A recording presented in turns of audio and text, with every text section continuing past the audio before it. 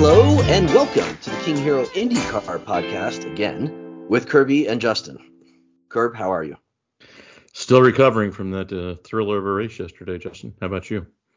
Well, I think that's probably the first topic of the day is whether or not it was a shit show, as they referred to it as, or was it a thrilling race?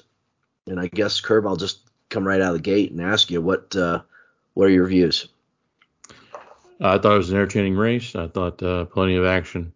A lot of carnage was from hard driving and competitive driving and not from, silly mistakes or track issues or whatever. So, how about you? Yeah, I thought it was a great race. Again, that's why I was kind of taken aback by They's post-race interview where he referred to it as a S show many times. And I did admit it was entertaining, but, kind of took that purist route where, it should have been a cleaner race or whatever. Kind of akin to the view you took of Nashville last year, where I disagreed with you on that, where I thought, it was fine. I don't see any need to apologize for it. I thought it was a great race. I thought it was a fun race and a good way to kick off the season. Felt badly for a lot of guys that didn't really get to race, who'd been waiting 6 months to race. And so I felt badly for those guys. But other than that, it didn't deserve to be called a shit show or whatever else wants to call it. I think it was good, hard, competitive racing. I talked about it a little bit earlier, certainly more compelling than the Formula One race. And just based on the headlines I saw, had to be more compelling than the NASCAR race. So you didn't like Nashville last year. So how do you distinguish those two?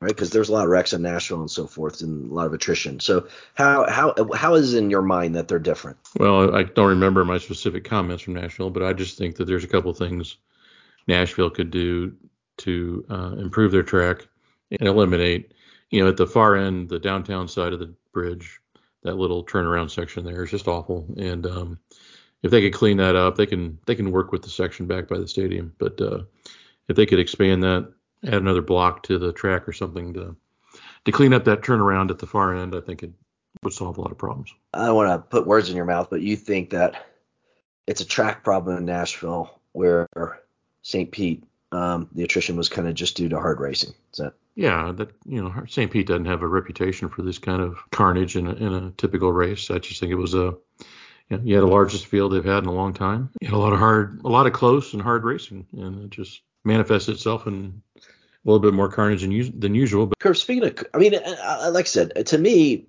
so I had the, excuse me, I'm battling a cold. I had the, back to back. I watched the Formula One race and then I watched the IndyCar race after that. Normally, there's no way I would sit down and watch that much television in a day, but due to my injuries, skiing was not an option. Right. And so I did that, and it was just amazing to me, like how much more entertaining the IndyCar race was than the F1 race. The only thing interesting about the F1 race was Alonso's, relative competitiveness. The reality was, Verstappen just kind of ran and hid, and nobody knows how good those cars are. But I think Russell said, the Red Bull could end up winning every race. Just quite a statement. Different story than last year, right? Well, I did watch the first episode of. I say that sarcastically. But I caught it, Kurt. I caught it. Gotcha. I did watch the first episode of DTS tonight. Before the show? Yes. Yes. Wow. Surprised you didn't sleep through our podcast time. Gunther Steiner is just like dominates that show. At least he did the first episode. That guy gets a lot of airtime on that show. Well, the 2 episodes I watched of season 1, he was the most entertaining part of it. Just to give you a little preview there, Curb, it wasn't overly riveting. Well, speaking of docu-series or whatever you call it, this St. Pete race should have generated plenty of good stuff for the Vice docu-series for IndyCar, right? 100%. What Toto Wolff said something in the Driver's Drive. He said, "This isn't a documentary. It's oh God, I wish I could remember what he said. But basically, he said this isn't a documentary. This is like a fabricated show." Which they put in the show, which I thought was interesting. But anyways, the Aero screen, speaking of drama for the 100 Days to Indy, maybe for the first time, I would say it's been said many times that it saved a life, but this is probably the closest I've come to agreeing that, yeah, absolutely, it did save a life. What say you? Well, based on the pictures that were circulating today on Twitter, I would have to agree. It served its purpose. Even if it didn't save a life, it had to have saved some injury. And, if you saw those pictures, the way the front of that car is beaten up, that he didn't have any leg injuries or foot injuries, too. That was fortunate on both ends. A testament to IndyCar and those cars. This is kind of dovetails into one of the things I want to talk about, because let's face it, it was a racy race. The cars were competitive. They looked good. They were clearly safe. Plenty of opportunity to test their safeness in that race with all the wrecks. And there was a Ganassi interview relatively recently that mostly talked about Alex Palou and that controversy last year. But the part I found is that, Chip, in relation to a new chassis, basically said he was in favor of evolution, not revolution. In other words, he wants to continue to modify this chassis, ad infinitum instead of changing out completely. You and I have certainly lobbied for a complete change out. I think the proponents of evolution and as opposed to revolution will point to this race and say, why the hell would you change that? And Kurt, what would be your answer to that? Well, I think they've been evolving this package for 12 years now, and I'm sympathetic to cost containment for the car owners and that kind of thing. But there comes a point, even if you keep the engines, as you pointed out in the past, nobody sees the engines. Bolt a hybrid unit on it and satisfy the car manufacturers that way.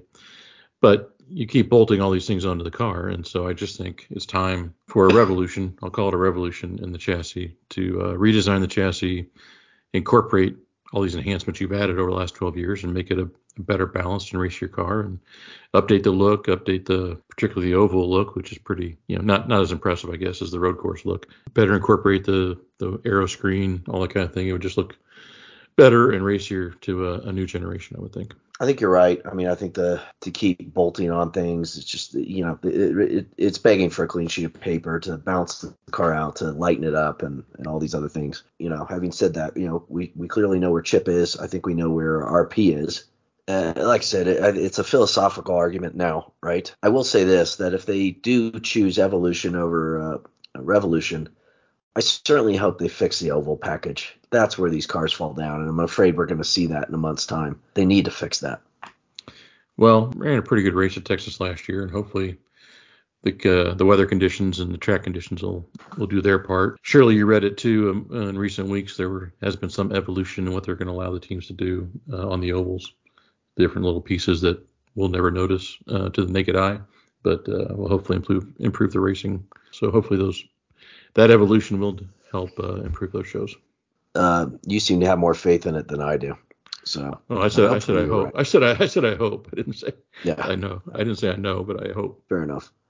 It's Curb, it was great to see a good crowd at St. Pete. In fact, I think you sent me a blurb that it was up.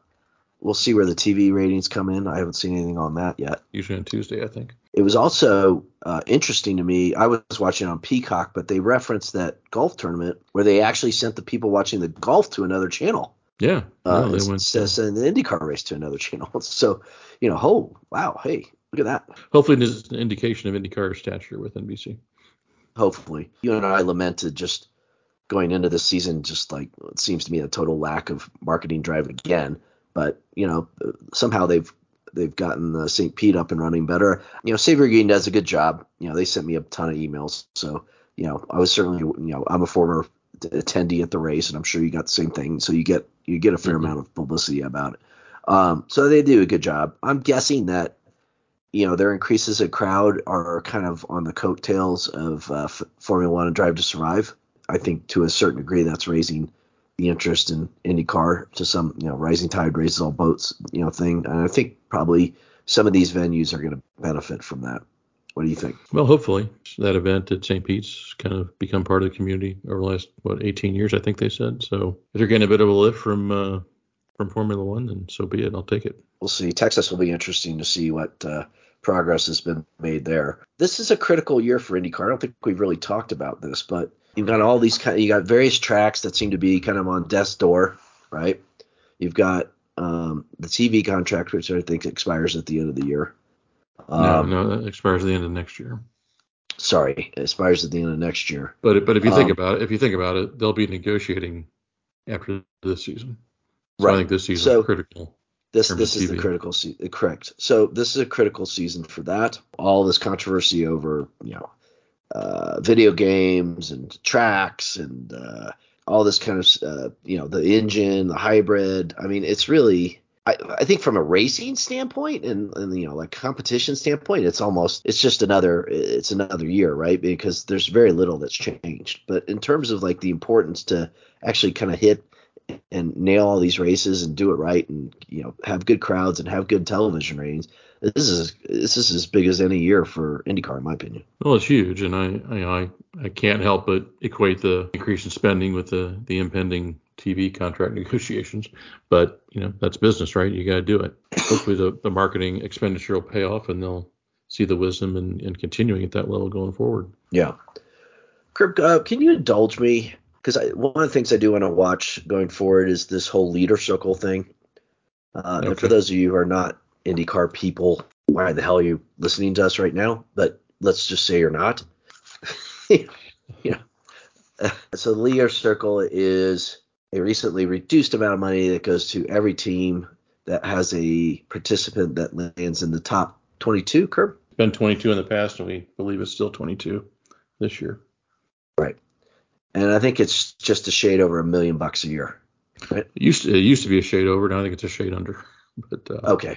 Either way, it's $1 million. So if a team doesn't place in the top 22, it's a pretty big haircut. It depends on the team, right? But for some of these smaller teams, it's meaningful money. So there's going to be, if I've done my math right, Curve, there's going to be 4 people out this year because the 4th Ganassi car can't participate because it's the whole thing we won't get into. Basically, every team's limited to 3 leader circle entries. Unless you're Andretti, who's grandfathered in.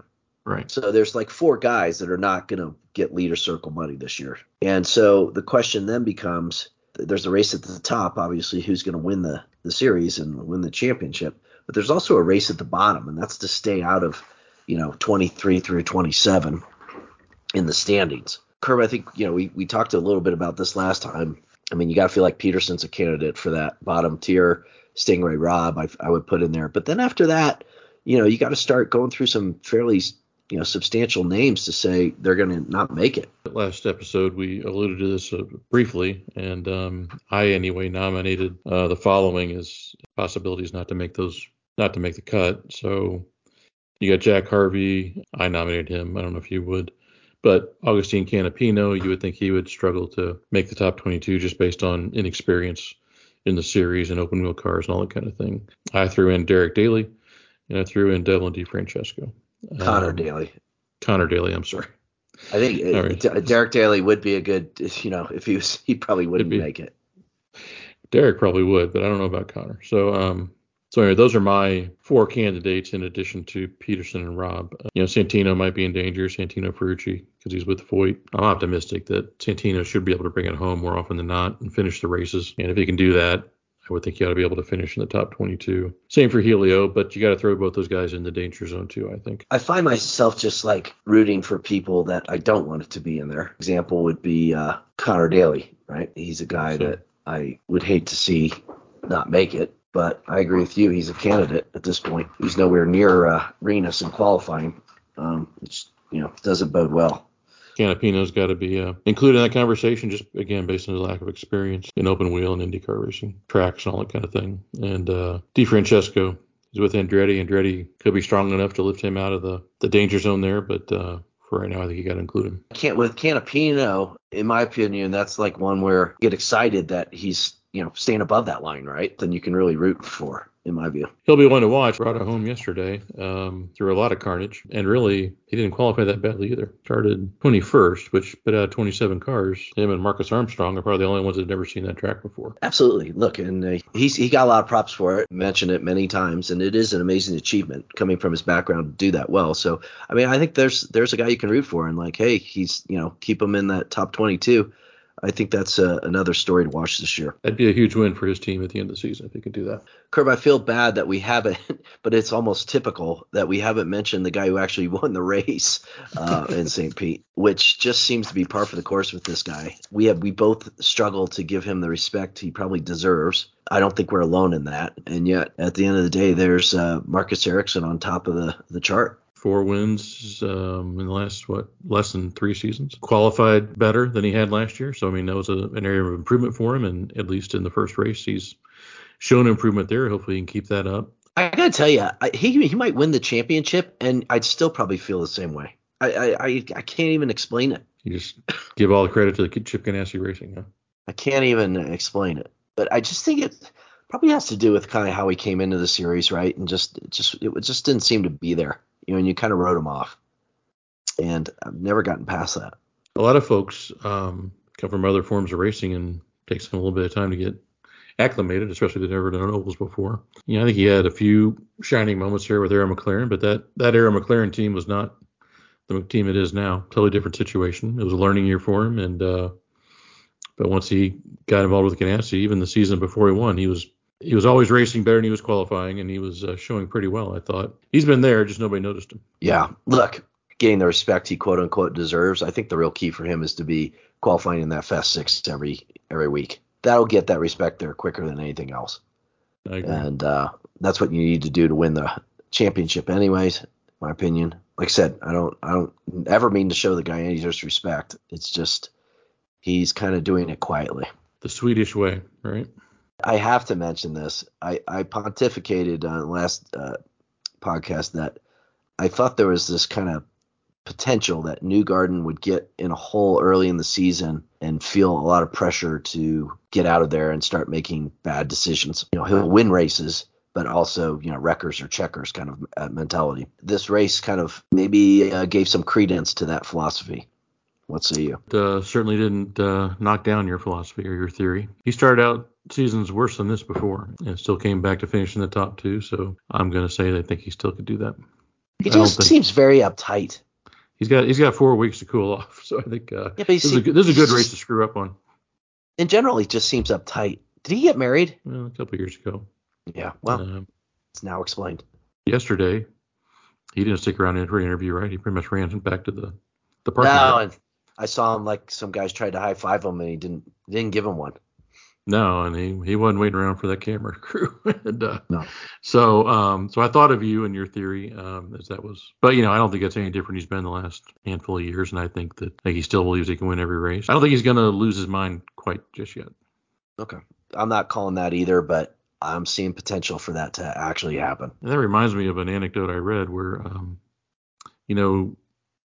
since Marcus Ericsson won his first race back at Detroit a couple of years ago, he's now won 4 races. The only driver in the series to win more races is Newgarden with 7 in that time span. So another accomplishment for Ericsson that nobody seems to notice. You're going to be very popular in Sweden, Kerm. Well, hopefully we're gaining some listeners. But well, actually happened. I saw hello Sweden. We've been pretty big over there as of late. So well, good. Maybe those guys that were at the bar yesterday, maybe they're listening on their way home. I like how they drink. Yes. Right. Yes. I was never a dress up in the uniform kind of guy. That's not my scene or whatever. I think if you're up in like Sweden or Finland or something like that, you can be a bit more eccentric because let's face it, there's a lot of bad weather up there. Whatever. I mean, it's not my thing, but I do respect their capacity to drink, which they seem to be pretty hard at it throughout the day. Did it surprise you that they never had any sweepers or blowers out there cleaning marbles off the track? I did have that thought. The yellows in Indycar do seem to be extremely long. Yeah, I didn't see any jet blowers or anything working there. And that was strange because there was a ton of marbles there. A ton. Years past, that was usually part of the excuse for long yellows, right? Was to clean the track off. Kirby, at what point in your life, and I actually remember this for me, did you become aware of the term marbles? Marbles? Yes. I couldn't tell you. As it relates to auto racing. I couldn't tell you. I don't know. I can for some reason. I remember it vividly. And the gentleman describing it was none other than Bobby Unser. I remember Bobby Unser doing that. I just couldn't tell you when or where. And the race was at Detroit. Is that right? Yeah.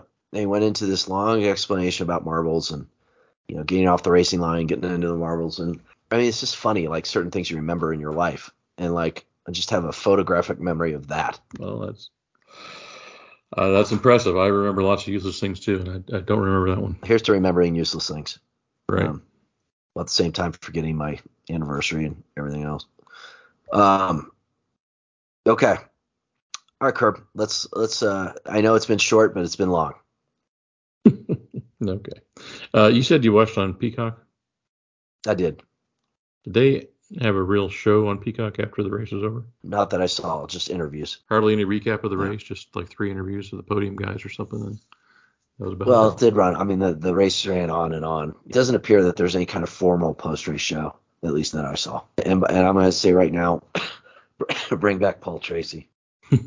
These other big league series, they seem to have like 2 different crews on each broadcast, right? You got the booth guys, and then you got a couple other guys like in the paddock or somewhere. Bring Paul Tracy back, give him Townsend Bell, or give him James Hinchcliffe, and split the team up. Why can't James Hinchcliffe do a paddock walk or being a grid walk? Paul Tracy, half the time he didn't know what was going on, and had was kind of clueless at times and said stupid stuff, but that's made it entertaining. I mean, Hinchcliffe is way more informed and way more insightful and stuff like that, but him and Townsend Bell are too much alike, I think. Yes. Yeah. And that's why it doesn't work. It's like you needed that Paul Tracy to just kind of throw the craziness in there every once in a while. Well, I mean, he's the Uncle Bobby role, right? The 100%. Combination of knowledge and craziness. Yes, Paul Page, Sam Posey, Uncle Bobby, the greatest 3 guys to ever call races. And Sam Posey was a complete idiot, honestly. Right. But it all worked. And I think with Hinchcliffe and Townsend, you got 2 guys that are just a little too buttoned down. And then add Lee Diffie to that, and it's you got a trio of buttoned down people, and just you need somebody that's going to mix it up a little bit. But I don't think NBC had the stomach for it. I think once James Hinchcliffe became available, they weren't going to miss the chance. All 3 of those guys do good jobs. They are missing something. They're missing a little crazy, and they need a little crazy. Need a little crazy, and the one thing I'll say about the handful of Formula One races I've watched in recent years is they have 2-man booths, and they seem to have better conversations because they're not trying to fit 3 people in, to the conversation. That's an interesting point. And they have nothing happening. I think you're right. I mean, like, I watch F1 on F1 TV and it's a different feed than what's on ESPN. And they actually have 3 guys, and they talk all over each other. Is that right? Okay. Yeah. So there may be something to that. All right, that's it. Let's wrap her up. Good night, everybody. All right, guys. What? Forever. Twitter. Oh, at Hiro Indycar, HIRO Indycar. Thanks for listening, and we'll talk to you again before Texas.